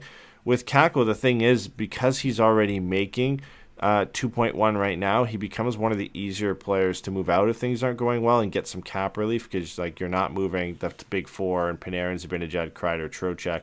You're likely not going to be able to move out Goodrow with the modified no trade clause in 5 years at almost $4 million, and he's probably a guy you want to keep around. So it really does come down to, in the forward group, Chytil or Kakko on who you want to move from. And Kakko's got a couple of years left, where Chytil is a pending RFA at the end of this year. So again, similar situation to Lafreniere with him. If things aren't going well, you can just negotiate a lesser deal next year and work that into your cap structure. So I think Kakko is the one that you're willing to listen to calls on, because if things are going bad with him, then you can maybe convince yourself saying, okay, like, listen, this isn't working out. He's the easiest guy we can move out the door. It does give us some cap relief, and we can get a really good player. Like, you can make Pavelski work at that point, right? Where if it's Pavelski at 50% retained, that's only about $3.5 million. You add in Kakko relief of 2.1, like this, then he's only cost you just over $1 million to bring in a guy like that who's going to impact your roster now. And with you being as win now as the Rangers are going to be this year, those are the types of moves that I think make sense to move out a guy like Kakko. Because the hope is Kaapo Kakko becomes a 50 to 60 point player this year, and he's only making 2.1, so you don't really have to go out and make that move. But if he's not, then you need to move him out for somebody that can do that for you now, because they need to win now. They have to, with the players that they have and the contracts they have upcoming and everything we've already mentioned here. So I think he's the easiest one to move. I think all the other guys, like Chytil, maybe second on this list. I think Lafreniere is going to be very hard. I think Keandre Miller is going to be even more difficult because they don't have a ton of depth on the left side of defense. It's Trouba, Fox on the right, and I was going to say, I was going to ask, I almost wonder if it's easier to get Schneider out of there than Keandre Miller. Yeah, I think so. I think the Rangers, Schneider's tough just because he has 2 years left of ELC, so that's really enticing for them to have him at next year at $925K. But I think, a Zach Jones you could get out of there. And then I think, that's when maybe you start looking at Brennan Othman, but that is, again, a tough call because of the flexibility you have with him. So you dip down below Brennan Othman being kind of your top prospect out of the NHL, and maybe you can get, a Will Cooley, or you can get an Adam Sikor who they drafted, or Vitaly Kravtsov or something like that, where you can kind of go out and grab one of those guys who's not the top prospect, but one of the better prospects they have in their system. But if we're talking high end players, Kaapo Kakko is probably the guy, and it really only happens if he's not having a good year. Yeah, for sure. No, I mean, it really is a break glass in case of emergency thing with moving on from some of those guys. But Kevin LeBlanc, Timo Meier, like, I wonder if those are guys that they could go out and kind of bring in. Yep. I think LeBlanc's a little bit harder because, his cap hit is lower, but he's got another year. I think you could very easily get one or two teams to retain on Timo Meier and drop his $6 million to closer to 2.5 or something like that. Yeah, and if you're the Sharks too, like, what type of player do you want to get in return for Timo Meier? I think Kaapo Kakko would be a type of player that you'd be looking to get back. Yeah, if you can get Kakko and the Stars' first round pick and maybe another prospect here, that's where you start to say, okay, like, this makes sense for us to move on from a guy like Timo Meier. And then again, the fact that Kaapo has 2.1, you talked about all the relief you can kind of free up to bring Meier's contract down. It gets very close to being a wash salary-wise, which is a deal for a team as tight against the cap like the Rangers are. It's a deal you kind of dream of that you can make happen at the deadline, where you can bring this guy in who makes a considerable amount of money, but for this last year of his contract, it's not going to affect you at all. and he'd be a guy that would work exceptionally well there. They need wingers. I think if they're going to add anybody at the deadline, it's going to be wingers because you've got Zibanejad and Trocheck as your definitive 1-2 centers. It's just that question really on the right side because you've got Kreider and Panarin on the left. Who's going to step up and play there? So if Lafreniere doesn't do it, if Kakko can't do it, if Kravtsov can't do it, that's where you go out and I think you look at, a Pavelski who could play there or Meyer who could play there and really start looking at the top end guys who could be available at the deadline. Yeah, man, like Pierre-Luc Dubois would be interesting. Yeah? Man, those no moves fucking kill him because there are interesting players that they could really make. Like, Mark Scheifele would be a real nice get for them. And there'll be a place where there always are a place where people want to play, but when there'll be an attractive place to go at the deadline for sure. I would just real quick like to say that I am sorry for once again saying Cole Perfetti played in Columbus. I get him and Cole Sillinger. Yeah, did you just? I'm looking at Winnipeg's right now, and it says Cole Perfetti, and I was like, I didn't mention it. I knew what you meant, so I was like, I'm just gonna leave this one. I appreciate you letting me slide on that. But no, I feel like an idiot right now. But no, it's such a weird situation. They have all these really good, movable, valuable assets and no fucking flexibility. This summer they're going to have $18 million in cap space, but like you said, they've got the guys already in the system to retain, right? That they need to re-sign. So maybe if you move on from some of those guys this summer, it's a different situation. Yep. But until then, like I don't know how much really opportunity they're going to have in front of them to make this team meaningfully better over the course of the year. I mean, Igor Shesterkin isn't even making $6 million a year. Yeah. You have to make the most of that. Like that to me is your rookie contract quarterback, right? Is we have a legit top 3 goalie in this league making less than $6 million right now. We have to make this work. Yeah. And I don't know what they're supposed to do. I don't. They're gonna have to get creative. I think they will do well, and I think they'll be able to figure it out. I think Kaapo Kakko potentially is not a Ranger after the deadline. I think they're going to potentially get desperate to make some moves if the young guys aren't panning out to add to this team. They're going to have to. Again, we talk about this with a lot of teams, but I think of most teams this year, when you look at the situation the Rangers in, for all the reasons we've already mentioned, contracts, guys who have to sign, Igor Shesterkin making way less than he deserves right now. They have to win, and they're going to be desperate, and that's going to come with big moves at the deadline and guys, young players that get dealt out the door to bring in some guys who can impact your roster now. And they'll be a fun team to watch, man. Like I kind of picked the Rangers as a dark horse to win the Cup last year. It didn't pan out. I would put them in that mix again this year because I really like the mix of players they have. They've got, as you mentioned, a superstar at each position. And having Panarin, Fox, Shesterkin, that's one kind of recipe to success, if you want to call it. When you look at the teams that have won, you look at the Lightning. You want the Avalanche, maybe not the best example of Kemper not being a superstar level goaltender, but he played to that level. He played as an elite goaltender in that system with that team. But McKinnon, Makar, he played really well, yeah. Right? But that's the thing you say, right? Even with them, the reason that they were able to get by with a mid-tier starter is they have multiple superstars at every position, right? Like, Devin Taves is really fucking good. Yep. Cale Makar is incredible. Nathan McKinnon, Rantanen. Last year they had Burakovsky. Like, they had guys that really made this team better or made that team better. And so, like you're saying, for the Rangers, it's much easier to be like, yeah, these are the 1, 2, 3 guys. And their depth isn't bad. It's just the lack of flexibility if things get weird. Like, short of an LTIR contract, right? Like, somebody goes down for the year, which you never want. But short of that, I just don't see where they get their flexibility from unless they can talk.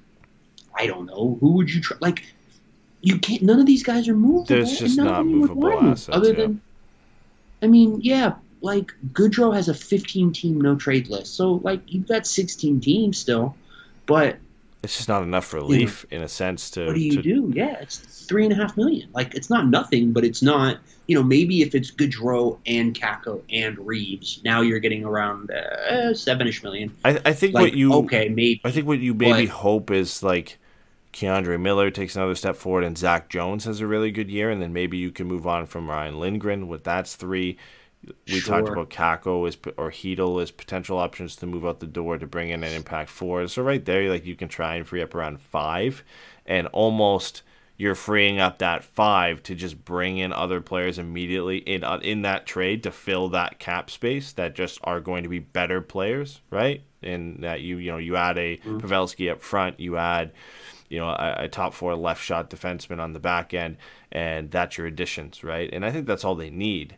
Is you need a legitimate top 6 winger to come in and play if Lafreniere and Hedel and Kakko don't step up, and you potentially need another left-handed defenseman to come into the mix, or even another forward if you want to go that route. But I think they need 2 serious additions with at least one of these rookies. I think for them, preferably Lafreniere, taking a step into getting closer to a top 6 forward on a consistent basis. Yeah, it's such a weird situation. Like, I don't. Again, like I'm repeating myself, and I hate when I do that. But like this feels like either this works or Gerard Gallant is out, because that's the best option that they have is trying to get a new coach, and like. I don't know. Maybe they can go get Claude Julien, right? Maybe they fire Gallant in December if things get weird, and they bring in a guy like Claude Julien who's got a track record. But I'm looking at this team, and it is so remarkable how strong certain parts of this roster are. How they have guys in position. I mean, shit. Adam Fox is 24 years old. Yep. Shesterkin is 26 years old. He'll be 27 at the end of December. Like Keandre Miller, Braden Schneider, Jacob Trouba, Chris Kreider, who, again, I give a lot of shit. He's a solid dude. He's a solid player. He's a player you want. That contract sucks. I don't think he's a $6.5 million player, but he's a good player who you like having in the organization. Like the last Vincent piece of the old Rangers that you have left, right? Like, he's the guy that's been around. It's him and Zibanejad are the only old guys, classic guys around. McDonough's gone, Girardi's gone, fucking, like, everybody's gone. So, maybe that is the thing for them, is if they get off to even a slow start over the first 5-6 weeks, maybe Gallant's gone. I can't imagine. Chris Drury playing that card that quick. But you only have so many options, and this is a team that you should expect to win games right now. I think if you get 20, 30 games in and things are looking real bad, that's the call you have to make at that point. There's nothing else you can do, and they're in such a win-now mode for this season specifically, and the window is relatively short, in 3 to 4 years, really until the end of Shesterkin's contract, so this year, next year, and the year after. That you don't have a lot of mulligans to make up for it. You can't be like, this season's a write-off, we've got next year. You don't have that luxury with the way this team is built right now. So I don't see that happening. I think they're good enough to be a team that starts off hot, and obviously just having a goaltender like Shesterkin's going to make the difference. But it will get into a sticky situation if all of a sudden they're not looking too hot after 20 games. Okay, well, after looking like it was going to be a blowout, it's now 4-3, and Josh Lupina scored a goal. Love Josh Lupina. Mostly because his last name means wolf, and it's funny. Anyways,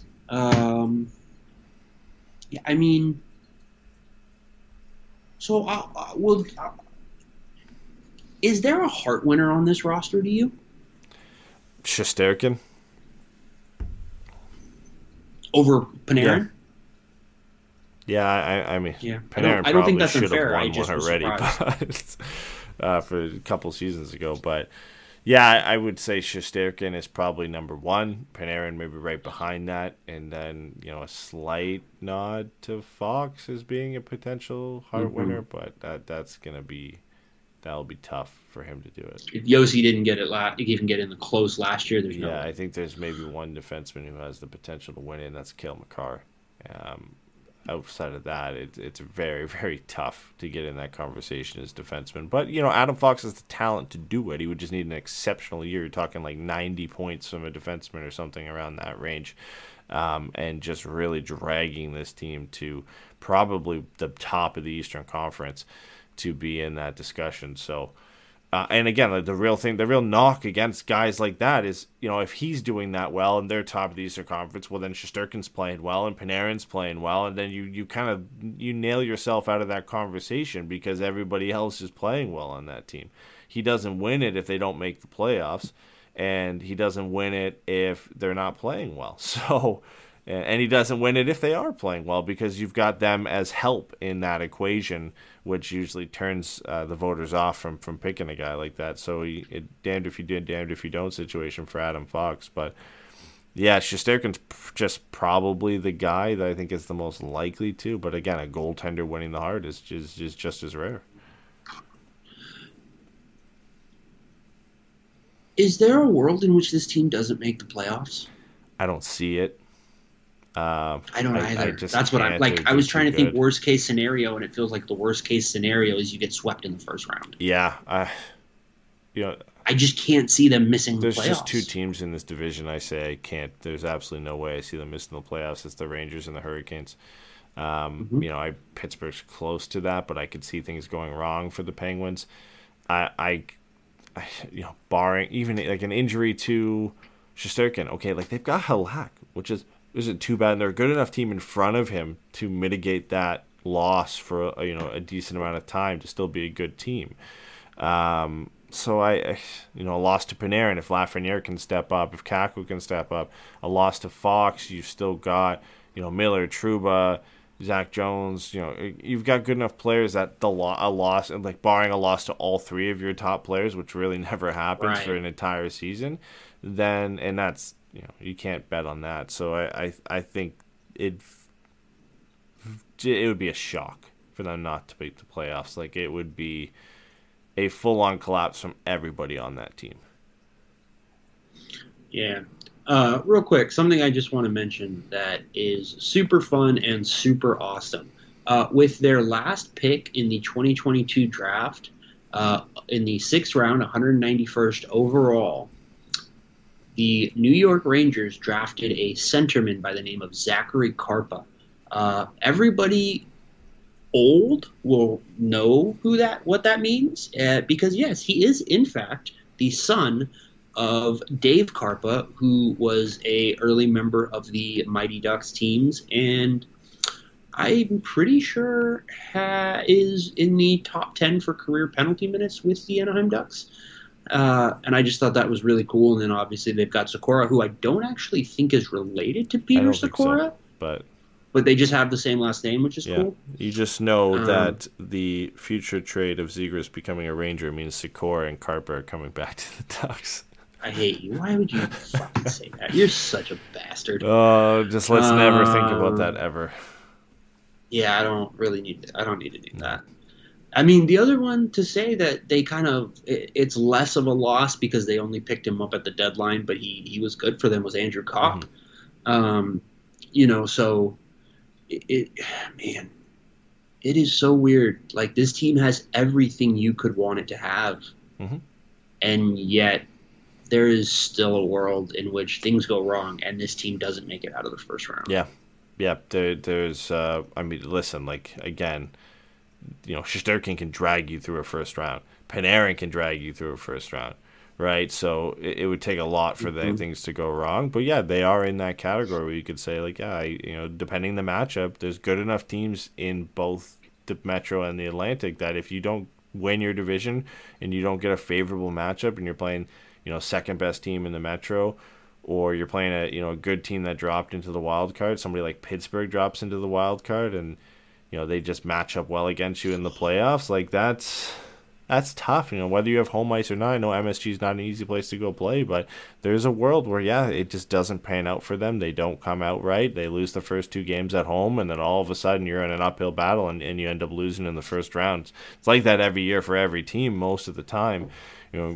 Tampa Bay getting swept by Columbus, right? Anybody can lose in the first round, but it would take a lot because, again, I think they have enough guys, superstar talent, to drag you through a series at least to kind of get there. So it would take a lot of guys falling off for them to lose in the first round, or just a really unfavorable matchup.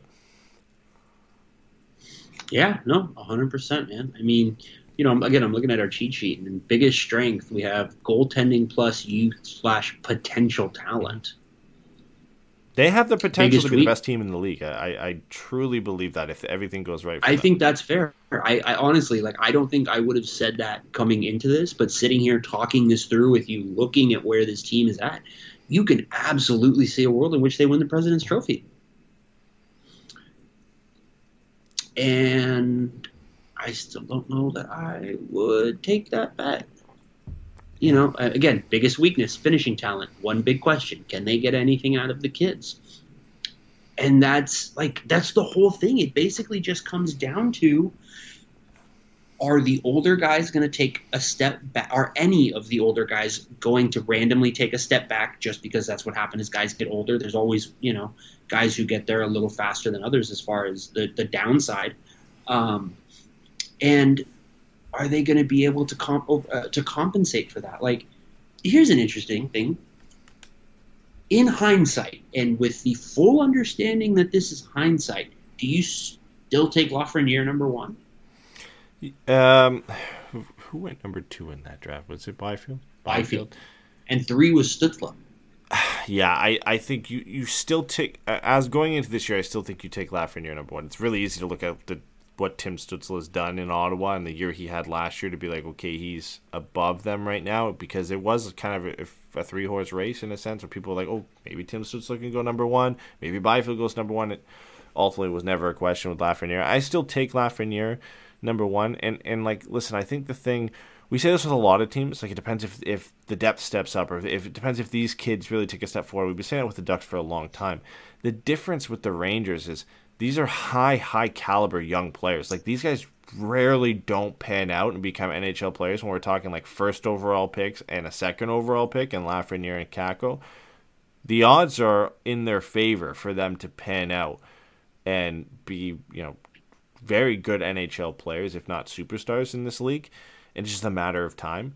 So I think that's where the Rangers differ for me, right? Is there's a better chance that these guys do pan out and do play well this year. Mm-hmm. And they've had a couple years in the league now, and they kind of know what to expect. And they're both going to get thrust up in the lineup now to play top 6 minutes on a regular basis with good players.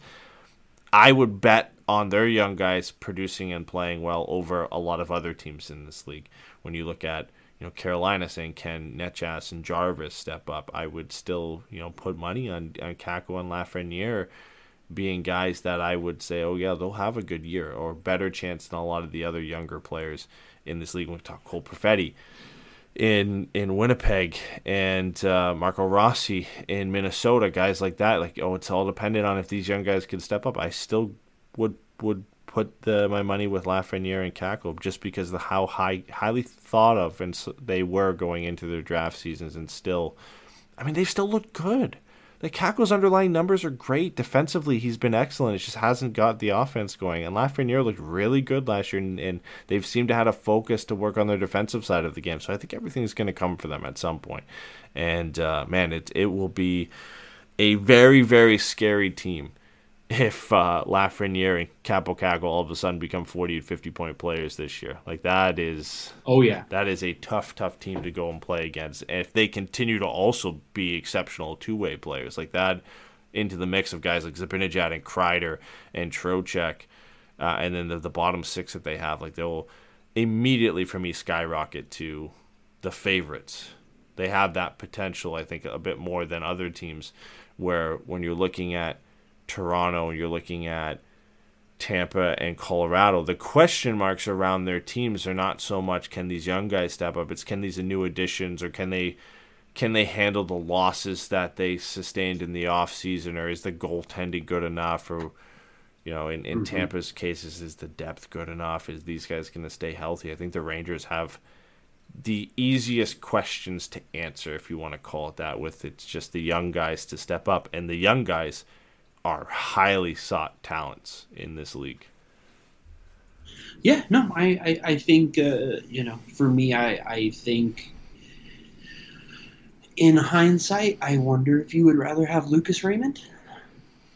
Yeah, I could see it. But, again, like you said, like Lafreniere, he hasn't necessarily hit the heights people had hoped. So, but he had 19, 20 goals last year. He was all right. Yeah, he was good enough last year, right? Like, wasn't bad. Didn't live up, I'm sure, to the second year in the league. The lofty expectations. Wasn't a major improvement, like 21 points in 56 games the first year, 31 points in 79 games last year, but largely playing kind of third line minutes for most of the time. And this year, it seems like he's going to play with Panarin or play with Zibanejad and be handed first power play opportunities. And I think that's where things could really start to click for this kid. I mean, listen, there was a reason why people were putting him in the categories, being one of the best players to potentially come out of the draft for the last few years, because he was just that good at junior level and that dominant for years. So I was not ready to write him off yet, and I was a real big fan of Quentin Byfield heading into that draft. And I love Quentin Byfield. And again, we haven't seen anything from Quentin Byfield yet, and I would still put money on him being the best player to come out of that draft.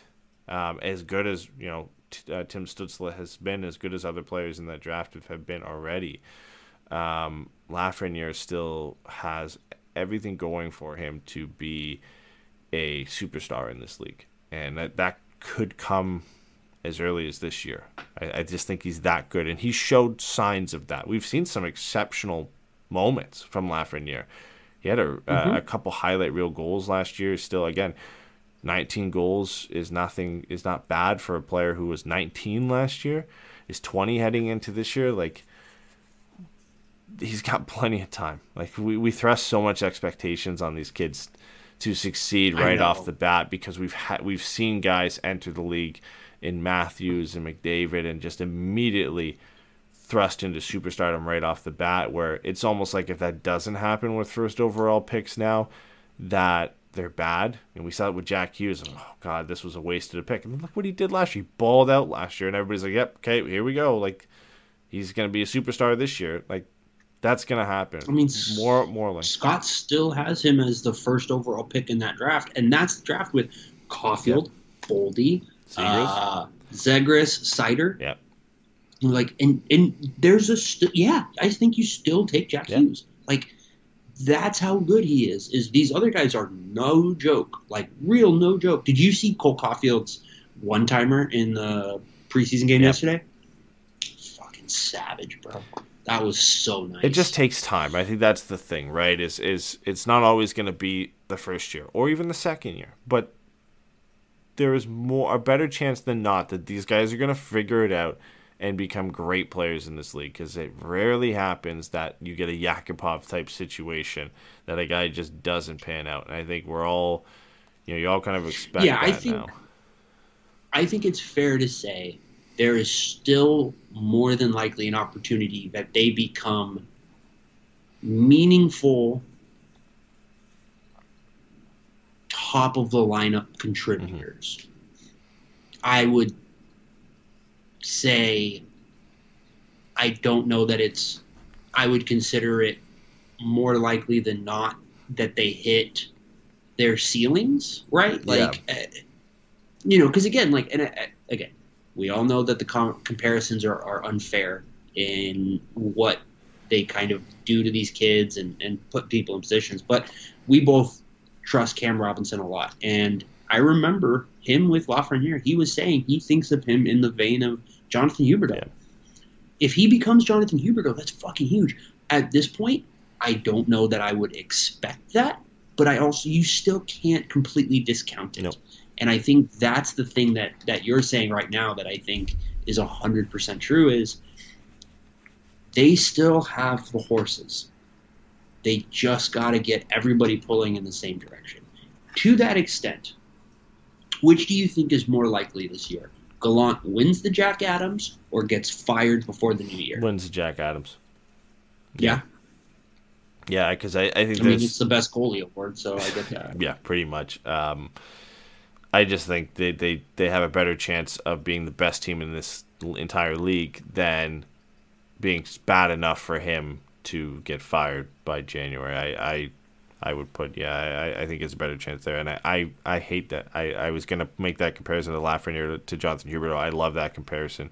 I think that is what we're talking about, where sometimes, it takes a couple years for some of these guys to get established. Jonathan Huberdeau was a third overall pick.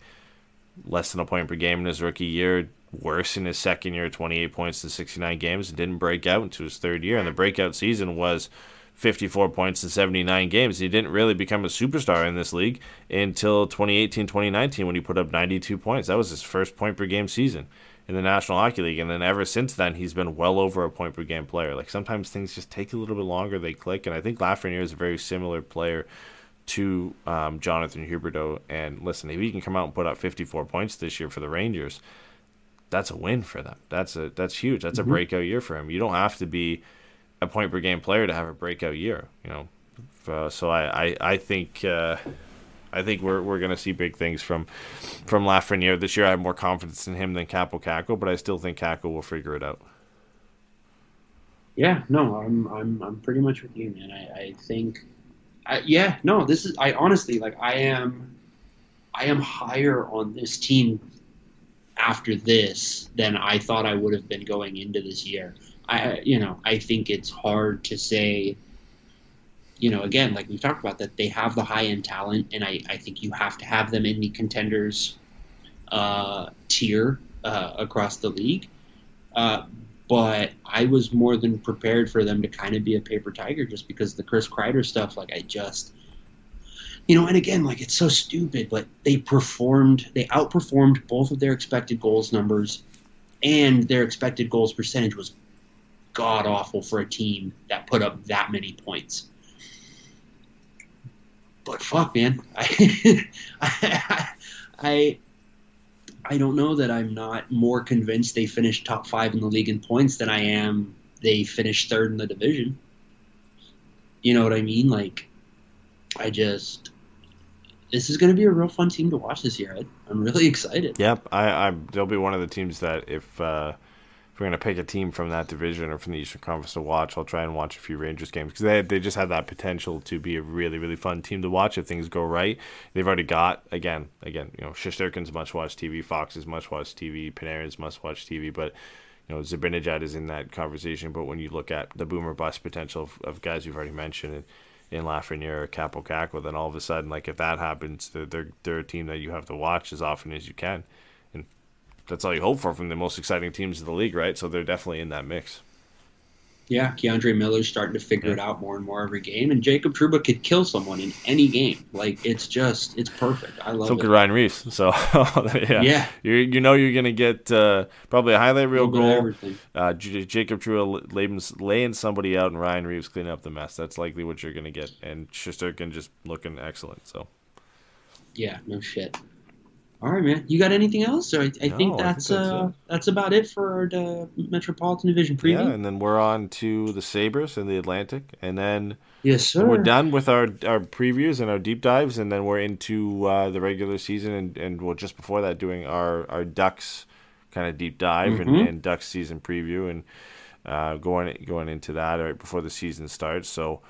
We're a couple days away from October now, so expect the Atlantic one to come out fairly soon, within the next week or so, and then the Ducks preview before the home opener. I believe they open at home, right? The Ducks do, I think, or before this. No, they open in Seattle. Yeah, before the season opener. Then on October 12th, We'll have our Ducks season preview out before then to make sure we get everything obviously in before the season starts, since it's a season preview.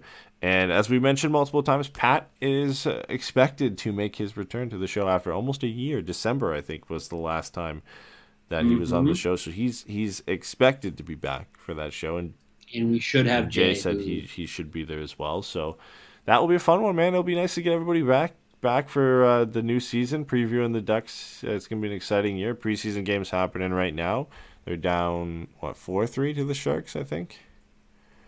4-3 headed into the second intermission. 4-3 headed into the second intermission. So, yeah, man, it'll be fun. I'm excited for this year. I mean, I think a lot of people are new additions to the team. Obviously, Trevor Zegras makes this fun on a nightly basis, but a lot of other things to be excited about. Mason McTavish, Olin Zellweger maybe making the team. What can John Gibson do this year? Max Jones is back, so it's gonna be fun. Yeah, man, I'm so excited to see Max Jones this year. Yeah.